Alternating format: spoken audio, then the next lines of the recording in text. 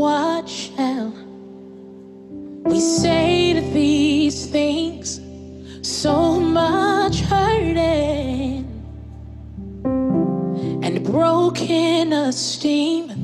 So many questions, but still one answer.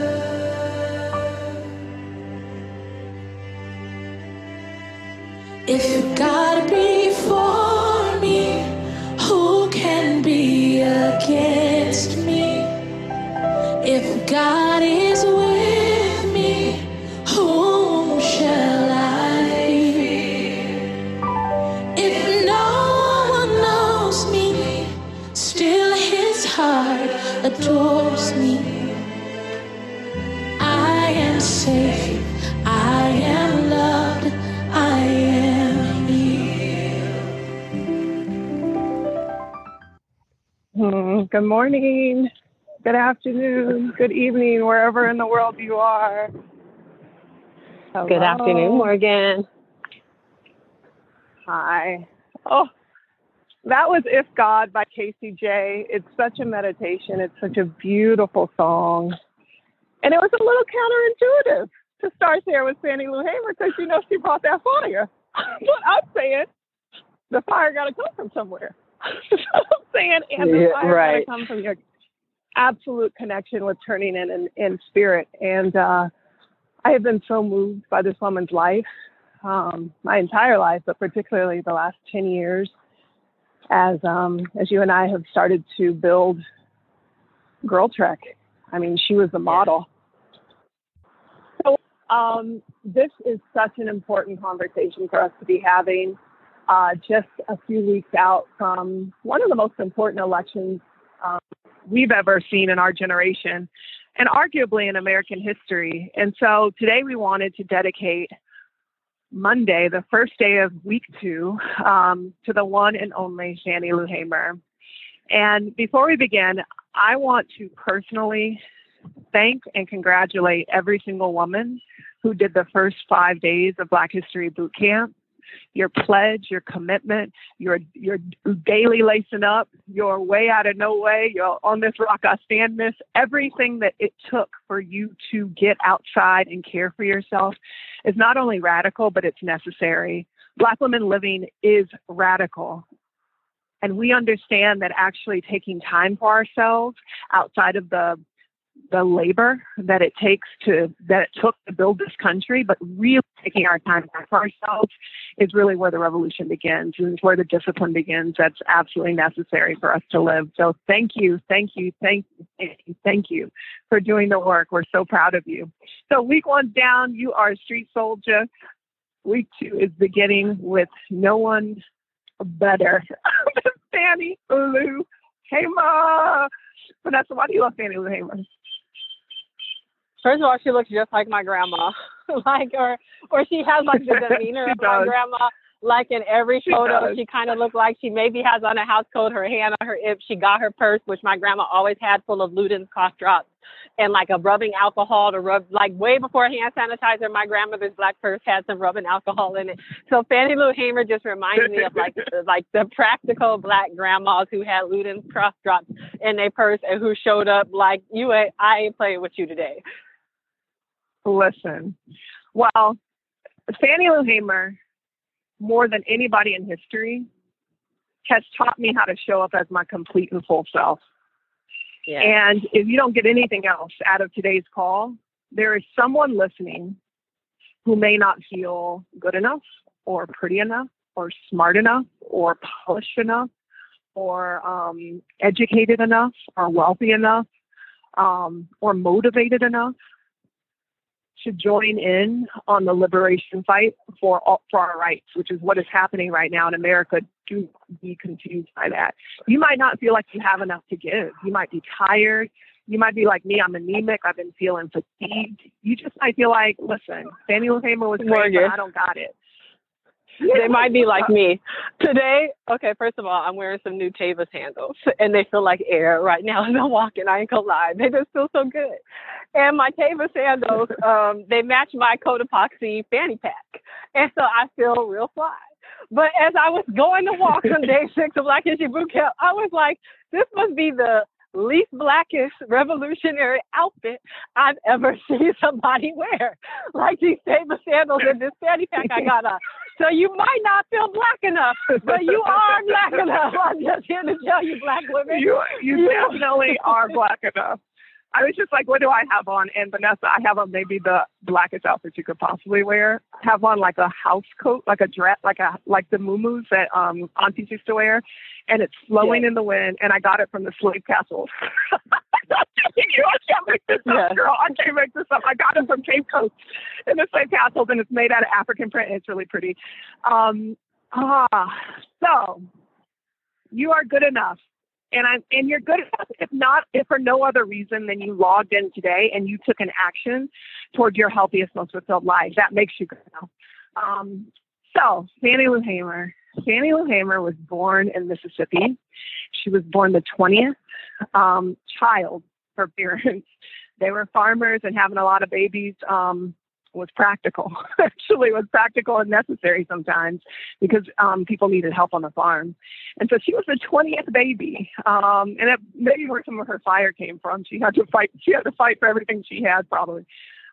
She was born in Mississippi, and she grew up. One of the facts that just threw me for a loop. She grew up farming her entire life, and she had limited education, but was almost a genius when it came to the Bible.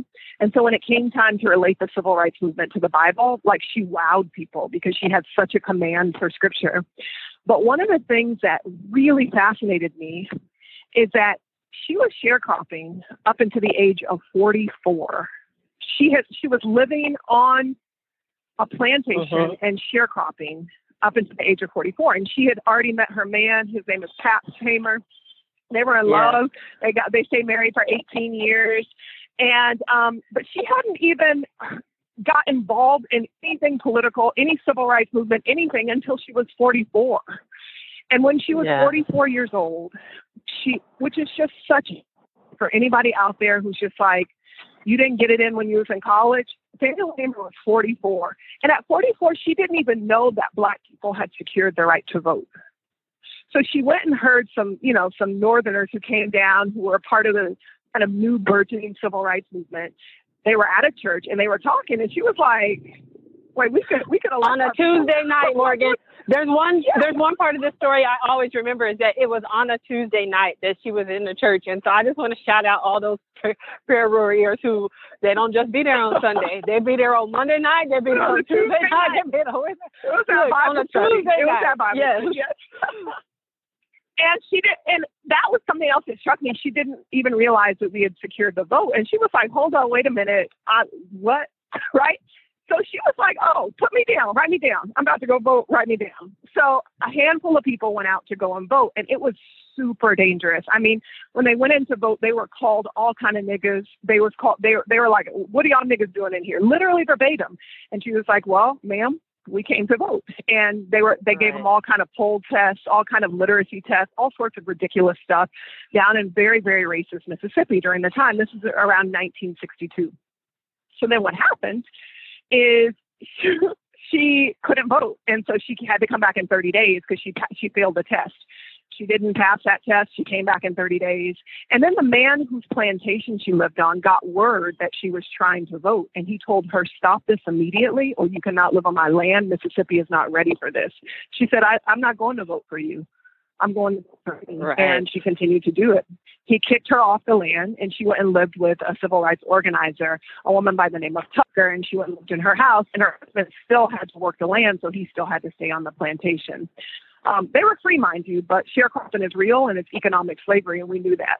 So he still had to work. So one night, though, he told his daughters, now this is something, and let's talk about her personal life for a second. Please, because there's a photo of her and her man, Morgan, that it really, I even have it on my own Instagram feed. I posted it maybe a couple months ago on Vanessa Trex, and I'll reshare it. But there is a photo of her and her man that, for me, it put everything into perspective, that Fannie Lou Hamer was a woman who wanted to slow dance with her man, cook meals by candlelight, have love. Like, I'm just saying, like, she didn't get to have that. And yet you could see in that picture that that's who they were. And it's like the things we have to do for our community. They had a real connection. Yeah. They had a real spiritual connection. And actually they wanted to have children. They met when she was, 18, 19. They got married immediately. They were in love. They wanted to have children, but Fannie Lou Hamer went in for a routine surgery, like to get tumors removed, fibroids removed. And they gave her a hysterectomy without her knowing, a forced hysterectomy. And it was a part of a program in Mississippi to stop it was sterilization to stop the Black population. And they called it a Mississippi appendectomy as a joke. But women would go in for routine procedures and come out with no uterus. And this happened to Fannie Lou Hamer. So she was never able to conceive children because this white doctor had given her a hysterectomy without her knowledge and certainly without her consent. And so, being the trooper that she is, being the fearless warrior that she is, she adopted two girls. And tragically, one of those girls actually also died because of medical malpractice because they would not see her because of her mother's activism in the hospital. And she died. I think her appendix erupted. She died. And so she had a tragic family life. She ended up adopting other children in the community over the years, but she and her husband always had this like spiritual connection. And one of her daughters says that one night when they were still living on the white man's land, and Fannie Lou Hamer had to move out away from her family and live with an activist, that her dad was like, "We got to go get your mama." And the daughter was like, "What do you mean?" And he was like, "We got to go get her. Something's not right." He went and got her that night. And that night, that house of the civil rights activist got shot up like 16 times by white supremacists. And there's something so beautiful to me that she was rescued by her husband in that moment. Other people were killed during that time. She talks about it in her speech at the DNC that we'll listen to in a little bit. But Vanessa, she continued on. And Fannie Lou Hamer began to travel all over the world and all over the country. And one of the things that happened was when she was in that church, or when they first started taking people on buses to go to vote, Bob, about a couple of episodes ago, Bob Moses was this highfalutin, like Ivy League educated Black man who came down to organize with the Student Nonviolent Coordinating Committee. And when they were taking people on buses, people were really scared to vote. If you can imagine, like you're living in Mississippi, and there's a lot of white people in SNCC for Freedom Summer. So, like, you know, a white guy from Harvard comes and knocks on your door, and you're in Mississippi, in the terror of Mississippi, and he's like, "I'm coming to register voters with the Student Nonviolent Coordinating Committee with Freedom Summer," or something like that. They was like, "Give me the paper," right? And they closed the door, but nobody was showing up. So people were signing up and stuff, but nobody was actually going to vote. So finally, they had gotten a handful of people to go and vote, and Fannie Lou Hamer was one of them. And when they were on the bus, people were scared, and like it was noticeably like tense on the bus. And Fannie Lou Hamer started singing. She started singing "This Little Light of Mine," and as she started singing "This Little Light of Mine," people started to get the kind of courage and will that they needed in order to go and stand up and vote. So when it was time to go down, when really stuff was about to happen, Bob Moses remembered that woman, and they said, "Go find that woman who sang on the bus." And they knew it was Fannie Lou Hamer, and she got catapulted into national leadership because of her groundedness, because of her connection to God, because of her strategic mind, her will, and her laser sharp wit. She was hilarious. She was a great spokesperson, and she got catapulted onto the national stage. So let's talk about the actual act of resistance, the actual moment that Fannie Lou Hamer became forged in the minds and hearts of all Americans. It was the Democratic National Convention, and listen, it's a long story, but all you need to know is that the Democrats in Mississippi were racist as all get out. They were segregationists. There was no Black Democrats that were in the caucus. They weren't even supporting the Democratic president at the time. They were supporting the Republican president. They were super, super conservative. So they walk into the Democratic National Convention, and they're all white and they're all racist. So before that, SNCC and Fannie Lou Hamer and all of the Freedom Summer activists had come up with a strategy to create their own party that was diverse and that represented the people of Mississippi. She was a part of that. It was called the Mississippi Freedom Democratic Party. You mean they were breaking out of the two-party system that we all need to reconsider it? But okay, that's another conversation. Listen, the Mississippi Freedom Democratic Party, they marched up in that convention and demanded to be seated. They said, you will not seat this all-white racist caucus of people from Mississippi. They don't represent us. So it was like a big deal. And it was being televised and everybody. So two people got the chance to talk, and Fannie Lou Hamer was one of them. And Fannie Lou Hamer marched to the front of that caucus with her purse. And she put it on the table. And there, we already knew it was about to go down. We knew it was about to go down. We already knew. She began to tell her story. First of all, Morgan, for the allies on the phone, we have to explain, because we don't, first of all, if she put her purse on the floor, we already know it would have been some stuff, like she wouldn't have been from the community. We can't trust you. So I'm going to say, we can't trust you. She put her purse on the table because we don't put our purses on the floor. Don't play around. Okay, keep going. Yeah. So she began to say her speech, and I'm going to actually play her entire speech. And the reason I'm going to play her entire speech today as we walk is for this reason. During her speech, Fannie Lou Hamer everybody knew she was the most compelling voice of the civil rights movement. Everybody knew that through her efforts, she had rallied 60,000 people to vote in rural Mississippi, that people trusted her, they knew her, that she brought God into the situation, and her fervor and candor made people trust her, right?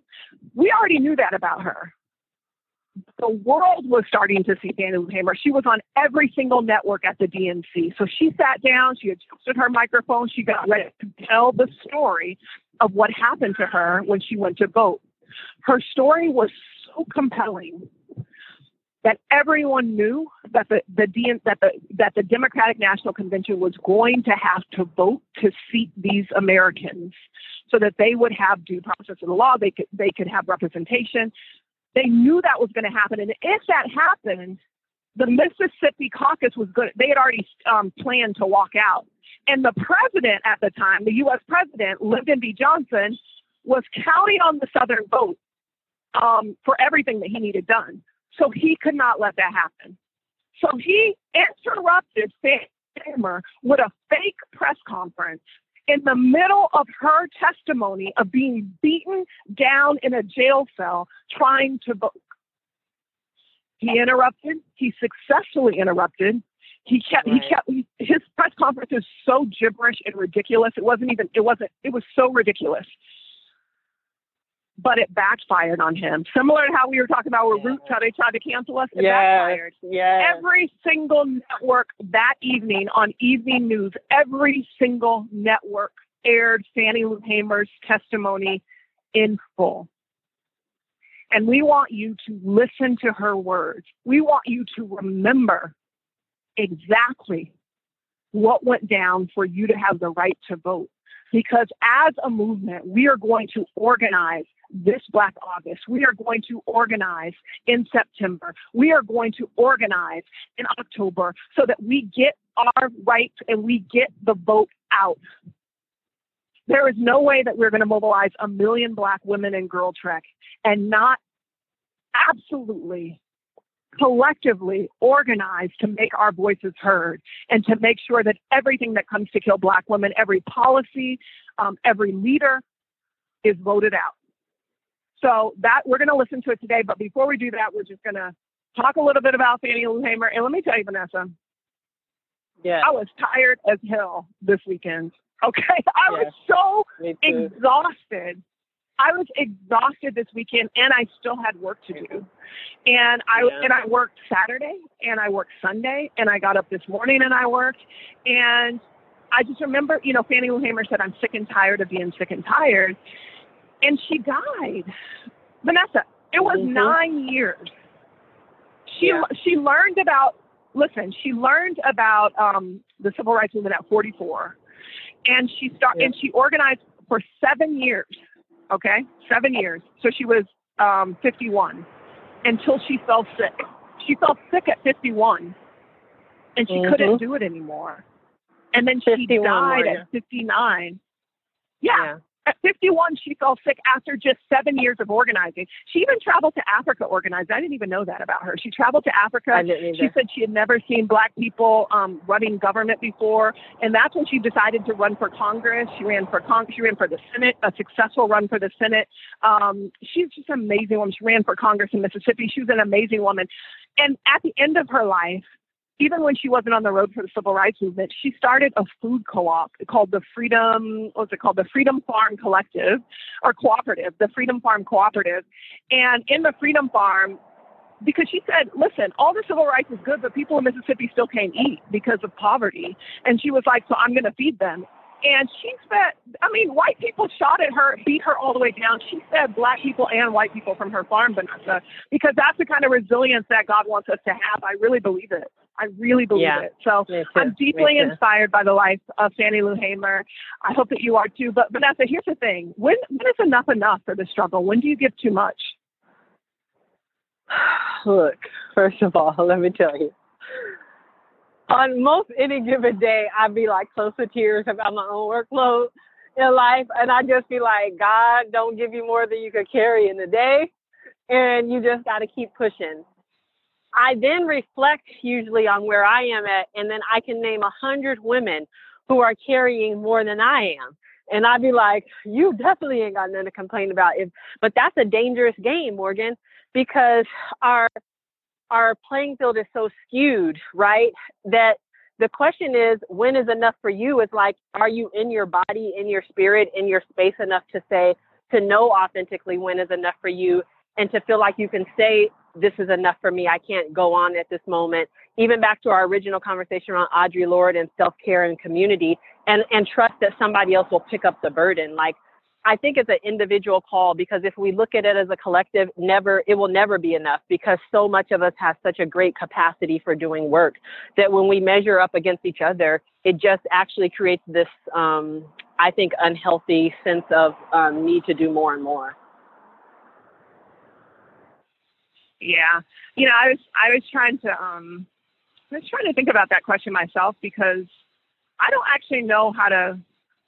I feel guilty. I feel motivated. I feel compelled, led to work hard, because so many people have worked hard for us to be where we are. And I feel like we're right on the cusp, but on the cusp for generations.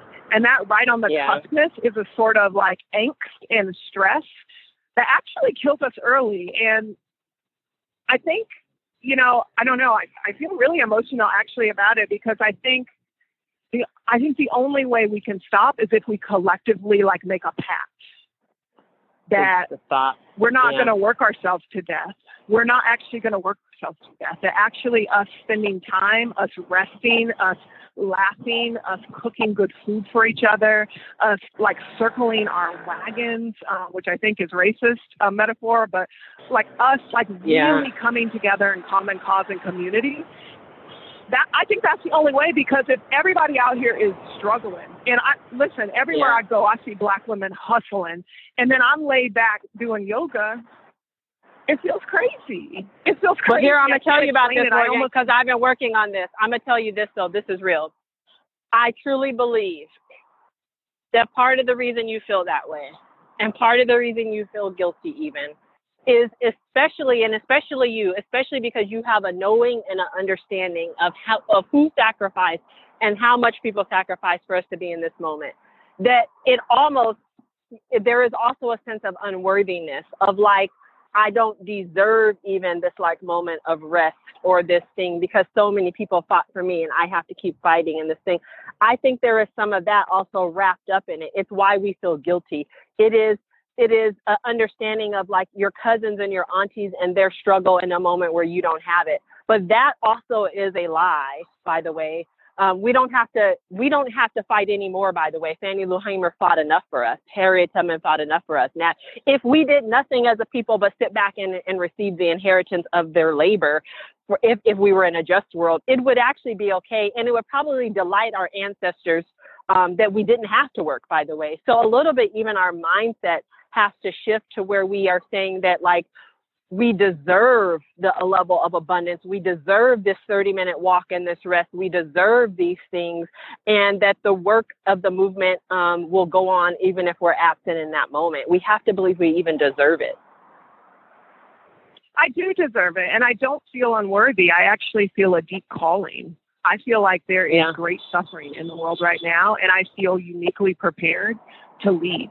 And that feels like it feels like a calling on my life in a way that I can't explain it. It doesn't feel like it's not a knee jerk. When I work all day, it's not a knee jerk. It really is me in my calling. And that means something. And so, like, Fannie Lou Hamer said, you can pray until you grow faint, but God ain't gonna put it in your lap unless you do the work. And I believe that. I just don't want to die. Right, but when is the work? Right, that's what I'm saying. Because if you're doing the work Monday through Friday, 12 to 12, and you do it, I'm just saying, like, at some point you're gonna have to rest. Like, I'm telling you this as your friend. I know. At some point you're gonna have to rest. I know, but so this is, I don't think it's just me. I think it's every woman who works in the church. I think it's every school teacher who's doing lesson plans on Sunday night. I think it's every mother who's just, I think about, like, Amber on our team. She's like, her kids are doing, like, jazzercise on one day and cooking lessons. And, like, I'm just saying, like, that is her calling, is to raise some girls who, like, I'm saying, like, that is God's But here's work, the trick. is, like, Actually, here's the thing love. that you just put on and it, if you Morgan, really believe in but if you really believe in abundance, you believe that you can be fueled to do that work. And I do. But hear me out, Morgan. Hear me out, though, because this is important.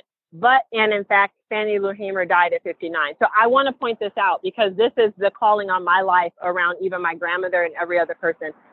If you're not around to do the work, then that actually was a disservice to all the people in the community and your family and your baby girls and everybody. So, in fact, we have to do the work where we can preserve ourselves so that we could be here, actually even to experience the fruit of our work. That's part of it. So we're losing our greatest resources. Black women are dying 10 years younger than Asian women. So I'm saying, how many more conversations could we have had with our loved ones around the table? How much more strategy did Fannie Lou Hamer have to give? How much more could you have to give? So I don't want you dying at 59. I don't want nobody else dying at 59. I know it is a calling on our lives also, and I don't trust me have all the answers, although I think the answer starts with a 30-minute walk a day. We must preserve ourselves also so that we can be here for a long time. A long time. Yeah, I'm suggesting that the two. Yeah, I'm suggesting that the two are not mutually exclusive. I'm suggesting that Harriet Tubman lived to be 92 years old because she was in her calling, her purpose, and she took care of herself. She gardened and she ate fresh apples. So I'm saying, like, I think you can do both. I'm trying to learn how to do both because I don't want a long life of leisure when my people are struggling. I want to work hard. I want to get in the trenches. I want to be of service. I really do.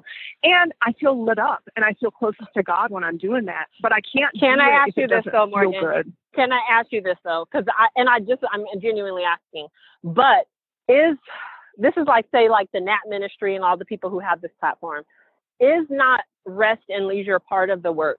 Because I actually think that, like, leisure, it's like we put it on the side as frivolous, but, like, isn't that part of the work? Yeah, well, I mean, we haven't defined what I'm saying when I'm saying leisure. I'm saying, okay. I'm saying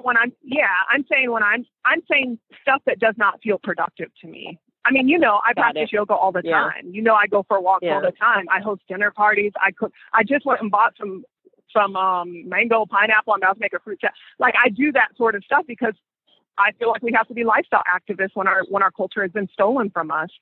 I am just suggesting that there was a fervor that Fannie Lou Hamer had that I deeply respect. I deeply, deeply respect. And at the same time, she was on the road. She probably wasn't eating right. She got terrible health care. I mean, she was terrorized. You understand what I mean? So I'm saying, like, she had chronic stress. There are reasons why she died early and prematurely. I don't think it's because she had the fervor of God on her that she died prematurely or that she worked too hard for her people. I don't actually believe that. So I'm trying to balance it out. I appreciate actually your pushback. I'm trying to balance it out because I want to make sure the narrative is right in my head. Right. Yeah. Oh, it's sparkly over there. I'm here. So yeah. So we'd love to hear from you on Twitter. It's a hard subject. One of the things that I'll leave you with this before I really want to listen to the full 8 minutes of her testimony, and I'll leave you with this. Vanessa and I and our entire staff and a bunch of organizers from the South went to Fannie Lou Hamer's hometown, which is Ruleville, Mississippi, in 2017, which would have been her October 6th, 2017, which would have been her 100th birthday. And we went and we laid flowers at her grave, and we walked through her town, and we tried to be of service. And we had the opportunity to meet one of her daughters, and it was shocking to me because her daughter was so wonderful and warm, but she was still working so hard, Vanessa. You weren't there. It was me and Opa. She was in like the city council office in the middle of town. It was a tiny little office next to the police precinct. And she was printing out electricity bills for people in the community. And they had this old printer, and she was wrestling with the printer. And we came in, and I didn't know who she was, and I was just trying to be polite. And she told me who she was, and I asked if I could give her a hug. And she was uncomfortable, but delighted and happy we were honoring her mother. I mean, and it made me really, really sad that her city is in such abject poverty still. I mean, check cashing places, liquor store. I mean, just, and like no porches, no infrastructure. Ruleville is still really, really impoverished. And her family still really needs our nation's support. And we went to the memorial where she's buried, and the beautiful woman there who's caring for it was saying that they have to raise money to cut the grass. And I was shocked that it wasn't a part of the national park system. I was shocked that we didn't know about it. And so Vanessa and I there. Here's what's more shocking, Morgan. As we're having this conversation, by the way, around the monuments in this country and taking them down, not taking them down, just know that that they have to raise money to cut the grass at Fannie Lou Hamer's burial site. So actually, there's plenty. The resources that we're talking about, we have in this country to uphold monuments to people who we shouldn't be celebrating. Meanwhile, the real heroes of our country, their birthplaces and their birth homes and their places of work and the places we should be preserving are crumbling before our eyes. Yeah. So I want to make a promise to anybody listening to this. Please share Black History Boot Camp with everybody you know. Let's try and get as many Black women before this election to start walking and talking together and collectively organizing. And let's learn where our ancestors have brought us, right? So share today's email or any of your favorite photos from Black History Boot Camp today. And every who registers for Black History Boot Camp today, Girl Trek will give $1 to go and preserve the monument to Fannie Lou Hamer in Ruleville, Mississippi. So please, please, please share out widely for people to join blackhistorybootcamp.com so that we can do this and honor her legacy. Without further ado, I'll send an email out in a little bit about it. Just congratulating you on week 1 and giving you some language to invite people to help us preserve Fannie Lou Hamer's legacy. We love you all. Let's start the words of our dearest Fannie Lou Hamer. Mr. Chairman, and to the Credentials Committee, my name is Mrs. Fannie Lou Hamer, and I live at 626 East Lafayette Street, Ruleville, Mississippi. Sunflower County, the home of Senator James O. Eastland and Senator Stennis. It was the 31st of August in 1962 that 18 of us traveled 26 miles to the county courthouse in Indianola to try to register to become first-class citizens. We was met in Indianola by policemen, highway patrolmen, and they only allowed 2 of us in to take the literacy test at the time. After we had taken this test and started back to Ruleville, we was held up by the city police and the state highway patrolmen and carried back to Indianola, where the bus driver was charged that day with driving a bus the wrong color. After we paid the fine among us, we continued on to Ruleville And Reverend Jeff Sonny carried me 4 miles in the rural area where I had worked as a timekeeper and sharecropper for 18 years. I was met there by my children that told me the plantation owner was angry because I had gone down, tried to register. After they told me, my husband came and said the plantation owner was raising Cain because I had tried to register. And before he quit talking, the plantation owner came and said, Fannie Lou, do you know, did Pap tell you what I said? And I said, yes, sir. He said, well, I mean that, said if you don't go down and withdraw your registration, you will have to leave. Said then if you go down and withdraw, said you still might have to go because we are not ready for that in Mississippi. And I addressed him and told him that I didn't try to register for you. I tried to register for myself. I had to leave that same night. On the 10th of September, 1962, 16 bullets was fired into the home of Mr. and Mrs. Robert Tucker for me. That same night, 2 girls were shot in Rooseville, Mississippi. Also, Mr. Joe McDonald's house was shot in. In June the 9th, 1963, I had attended a voter registration workshop, was returning back to Mississippi. 10 of us was traveling by the Continental Trailway bus.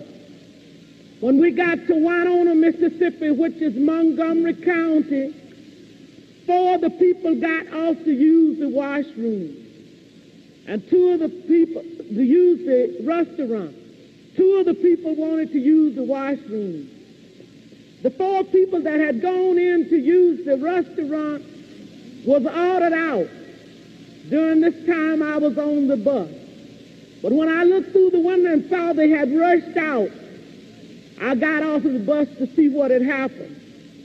And one of the ladies said it was a state highway patrolman and a chief of police ordered us out. I got back on the bus, and one of the persons who had used the washroom got back on the bus too. As soon as I was seated on the bus, I saw when they began to get the 5 people in a highway patrolman's car. I stepped off of the bus to see what was happening, and somebody screamed from the car that the fire workers was in and said, get that one there. And when I went to get in the car, when the man told me I was under arrest, he kicked me. I was carried to the county jail and put in the booking room. They left some of the people in the booking room and began to place us in cells. I was placed in a cell with a young woman called Miss Yvesta Simpson. After I was placed in the cell, I began to hear sounds of licks and screams.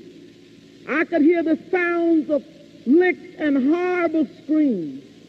And I could hear somebody say, can you say yes, sir, nigger? Can you say yes, sir? And they would say other horrible names. She would say, yes, I can say yes, sir. So, well, say it. She said, I don't know you well enough. They beat her I don't know how long.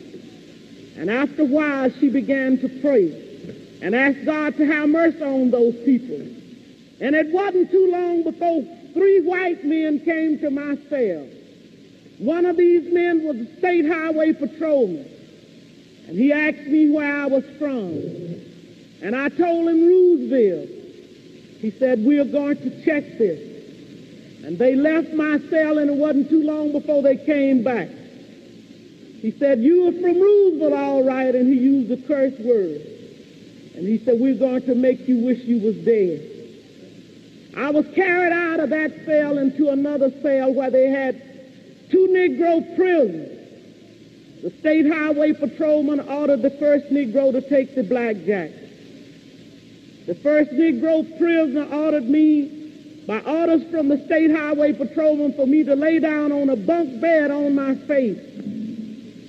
And I laid on my face. The first Negro began to beat. And I was beat by the first Negro until he was exhausted. I was holding my hands behind me at that time on my left side because I suffered from polio when I was 6 years old. After the first Negro had beat until he was exhausted, the state highway patrolman ordered the second Negro to take the blackjack. The second Negro began to beat and I began to work my feet. And the state highway patrolman ordered the first Negro had beat to sit on my feet, to keep me from working my feet. I began to scream and one white man got up and began to beat me in my head and tell me to hush.